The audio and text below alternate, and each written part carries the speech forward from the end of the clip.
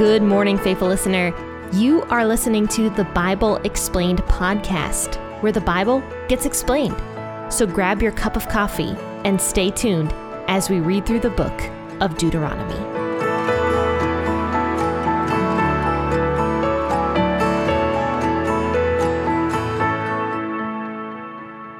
Hello and good morning, friends and faithful listeners. My name is Jen. I am the host of the Bible Explained podcast. And today we're going to be reading Deuteronomy chapter 9, verses 1 through 8. We're starting in a brand new chapter of Deuteronomy. But before I begin today's episode, I thought it might be kind of fun to do like a little icebreaker with you guys where I introduce myself a little bit more.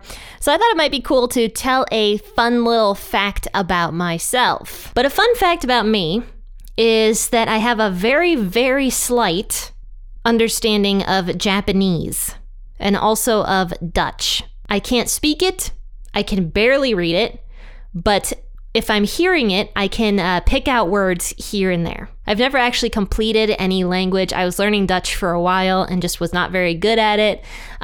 Basically, all I can say in Dutch right now is, "Waar is het toilet?" which means, where is the toilet? So I'm covered. If I have to go to the bathroom and I'm in the Netherlands or in Belgium, I think I'm covered. I know how to ask for the bathroom. Whether or not I understand the directions to get to the bathroom is a different question. But I at least can ask somebody and they can point me to the sign of where the bathroom is. But anyway, tell me a fun fact about yourself. I'd love to hear it. I'd love to get to know you more. So contact me. You'll find my contact information in the bio of this podcast episode. So yeah, I thought that would be a little fun thing to do before we begin reading Deuteronomy 9 verses 1 through 8 today. And as always, I'll be reading out of the WEB version of the Bible or the World English Bible. And you guys feel free to grab whatever version you prefer to read out of. Don't forget to grab your cup of hot cocoa or coffee or tea, whatever you might be drinking today. So grab that drink and let's go ahead and start reading. Hear, Israel, you are to pass over the Jordan today, to go in to dispossess nations greater and mightier than yourself, cities great and fortified up to the sky, and people great and tall, the sons of the Anakim, whom you know, and of whom you have heard say, who can stand before the sons of Anak? Know therefore today that Yahweh your God is he who goes over before you as a devouring fire. He will destroy them and he will bring them down before you. So you shall drive them out and make them perish quickly, as Yahweh has spoken to you.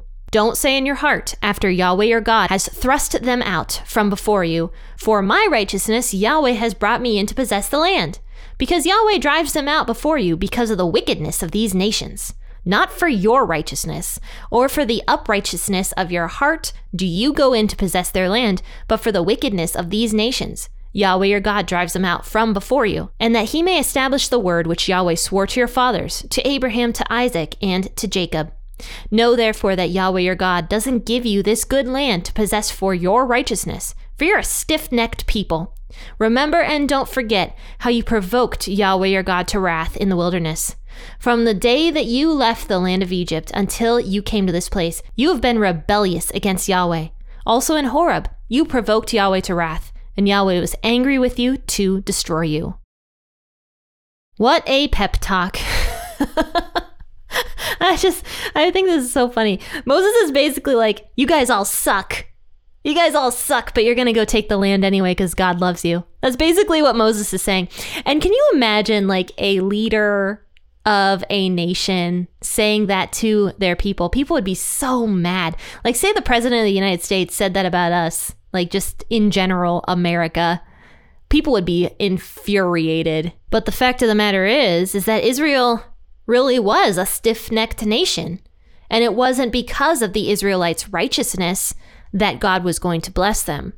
But before I get into that, I'd like to talk about verses 1 through 3. So it starts out by saying, "Hear, O Israel." So in other words, pay attention. Listen up, Israel. So this means that some time has probably passed from Deuteronomy 8 into Deuteronomy 9.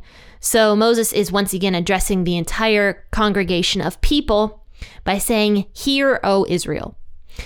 You are to pass over the Jordan today to go in to dispossess nations greater and mightier than yourselves." So the word today actually is not translated quite right. If you look at the Hebrew word for today that is used here, it actually means basically in this time period, not necessarily today, as in the Israelites weren't going into the promised land that very day, because we find out that Moses hadn't died yet.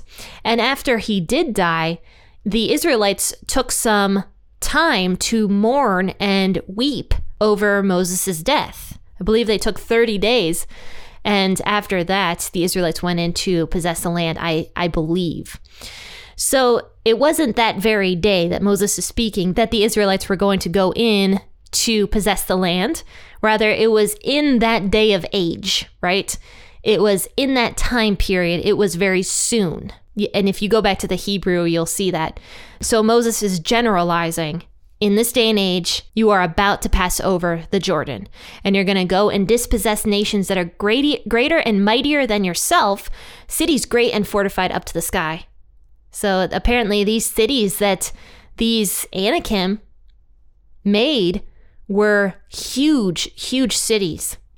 And this entire nation of Anakim people and Canaanite people were very tall people, is what it says. A people great and tall, the sons of the Anakim. Now, 40 years prior to all of this, the Israelites were actually horrified of the sons of Anakim because they were giants. They were big and tall people. And so the spies that went out into the land were like, we look like little grasshoppers underneath the Anakim.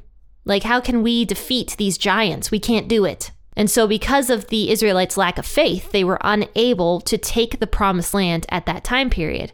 And that was when they started wandering around the desert for 40 years.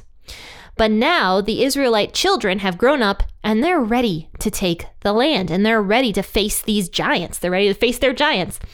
And Moses is basically saying that God is going to be the one who fights the battle for them, because the Israelites on their own strength would absolutely not win. They were a small nation as compared to these guys. They didn't have the resources. They were wilderness people, so they wouldn't win. Not to mention the Anakim probably had a lot more strength in general, just per person, than the Israelites did. So Moses says, it is God who goes over before you as a devouring fire. It is he who is going to destroy them and bring them down before you. So it's not of the Israelites' own power that they're doing this, which was why it was silly 40 years prior to this for the Israelites to be so upset about everything, because it wasn't really them that were going to defeat these giants in the first place. It was God who was going to go in before them and defeat these giants. So all the Israelites had to do was trust in God to help them do this, but their faith greatly wavered, which is really amazing to me, just how much that generation saw God. Like, they saw God move and work, and they saw his glory in the pillar of fire and the pillar of cloud. They heard God's voice echoing out from the fire. You know, they saw so much of God's glory, and yet they just still refused to believe in God's greatness and that the fact that God was there for them and was never going to abandon them. But now these children, these Israelite children, are ready, and they have the faith to go into this nation and drive out these giants. This reminds me a lot of a verse that says something like, when you are weak, God is strong. And God even uses weakness to show his own strength. So that's a great bit of encouragement, I think, for anybody who's struggling with a problem that seems too big for them. That God is so much bigger than that particular problem. And even though you may not have the amount of strength to be able to get through it, God does in fact have strength, and he has unlimited amount of strength that he can give to you. So it's a very encouraging verse. And I think honestly, this would probably be very encouraging to these Israelites that God was the one who was going to be fighting this battle for them. And it says that God is going to help the Israelites. So you, the Israelites, shall drive them out and make them perish quickly, as Yahweh has spoken to you. So that's the thing about it, is that yes, God does do things for people, and he is there with people, and he gives people strength and power to do things. But that doesn't mean that a person just sits back in laziness and expects God to take care of everything for them. That's just not how God works. Yes, he does give power, he does give strength, but we also have to do our part and not just use God and his resources as a magic genie for us to give us whatever we want. That's not how God works. He's not our magic genie. He is our God. So now moving on in verse 4 through verse 8, Moses says that when you go in to possess this land from these Anakim, these great and tall people, these giants, don't say in your heart after Yahweh your God has gotten rid of them for you, for by my righteousness Yahweh brought me in to possess this land. And I mean, this is a different aspect of what we talked about on Wednesday. Wednesday, we talked about pride when it came to material possessions. Moses had mentioned to the people when they go in to possess the promised land and their bellies are full with delicious food, they should never say in their hearts that it was by their own power that they got the wealth that they got. And this is kind of a different element of that, verse 4 here. For by my righteousness, Yahweh has brought me in to possess the land. Then Moses goes on to say that no one is righteous. The Israelites certainly weren't righteous. And later on Monday, we're going to go into how the Israelites were so unrighteous because Moses goes on to list every single thing that the Israelites did to offend God over the past 40 years. So Israel, of course, was not righteous. And that definitely mirrors you and I nowadays. For by grace we have been saved through faith.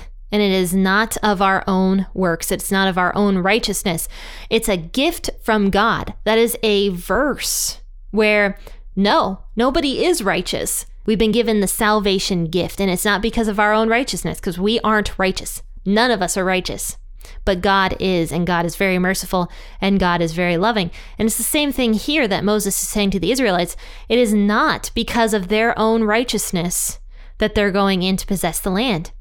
Instead, it is because God loved Abraham, Isaac, and Jacob and promised them that their descendants would inherit the promised land. But also it's because of the wickedness of the people, the Anakim, and the Canaanites who live in the promised land. They were so wicked that God was ready to destroy those nations. But it was not because of the righteousness of the Israelites. So Moses is warning the people against pride. But this time, it's not pride in one's own possessions. This time, it's like a spiritual kind of pride, like the same kind of pride that the Pharisees had. They were just so prideful in their own knowledge and their own righteousness. They were self-righteous. And I mean, it's a real struggle. Most Christians, I would guess, at some point in time, including myself, struggle with self-righteousness, like just believing that we know better than somebody else, or that we have all the answers, or that we're righteous. And I'm not even gonna lie, I do fall into that from time to time. I fall into the whole I'm better than most people. It's kind of embarrassing to admit, but honestly, I do feel that way sometimes, where I see all the craziness that goes on sometimes, and I'm just like, God must love me because I do this or that for him, or I have a biblical podcast. But in actuality, it's by God's grace that I'm able to complete the podcast episodes, that I'm able to find the resources to complete the podcast episode. And it's through God's power that I am able to produce these podcast episodes. Because sometimes, this is a daily podcast. It takes a lot of time for me to do this. Yet God has opened so many doors for me to be able to continue on with this podcast. This includes financially, this includes with my time, and how I just kind of fell into this role. I mean, all of it is just God doing this for me. I mean, honestly, he gets all the credit for this podcast, even though I want to take credit sometimes, when I see my stats getting better or whatever. It's not about me. It's not about what I'm producing. God has given me the power and the ability and the resources and even the finances to be able to continue on with this podcast. So yes, all of us, we need to come back to this place of humbleness. And really, I could say that this is kind of a part 2 of Wednesday's podcast episode, where we talked about pride then and how we need to humble ourselves we need to also humble ourselves when it comes to our own self-righteousness. Just because we go to church, just because we are trying our best to do what God wants us to do, that doesn't mean that we are righteous individuals. Once again, that verse says, there is none righteous. No, not one. It's not about what we do. It's about who God is. And that's exactly what Moses is stating here. It's not about who the Israelites were. It's about who God is. And He is loving, He is merciful, He is compassionate, and He is so gracious towards people that even though we are all not righteous, He gives us so many mercies and so many blessings all the time. Well, guys, it is a week and a couple days until Christmas. And don't forget that I'm going to be doing my special Candlelit podcast episode that airs on Christmas Eve, December 24th at midnight. And I'm very excited to do it this year. I'm going to be talking about the Trinity, once again, a big and heavy topic that I haven't covered a lot on the podcast, and I just thought it would be a great one to do. And so it's going to be a very fun topic for me, I think.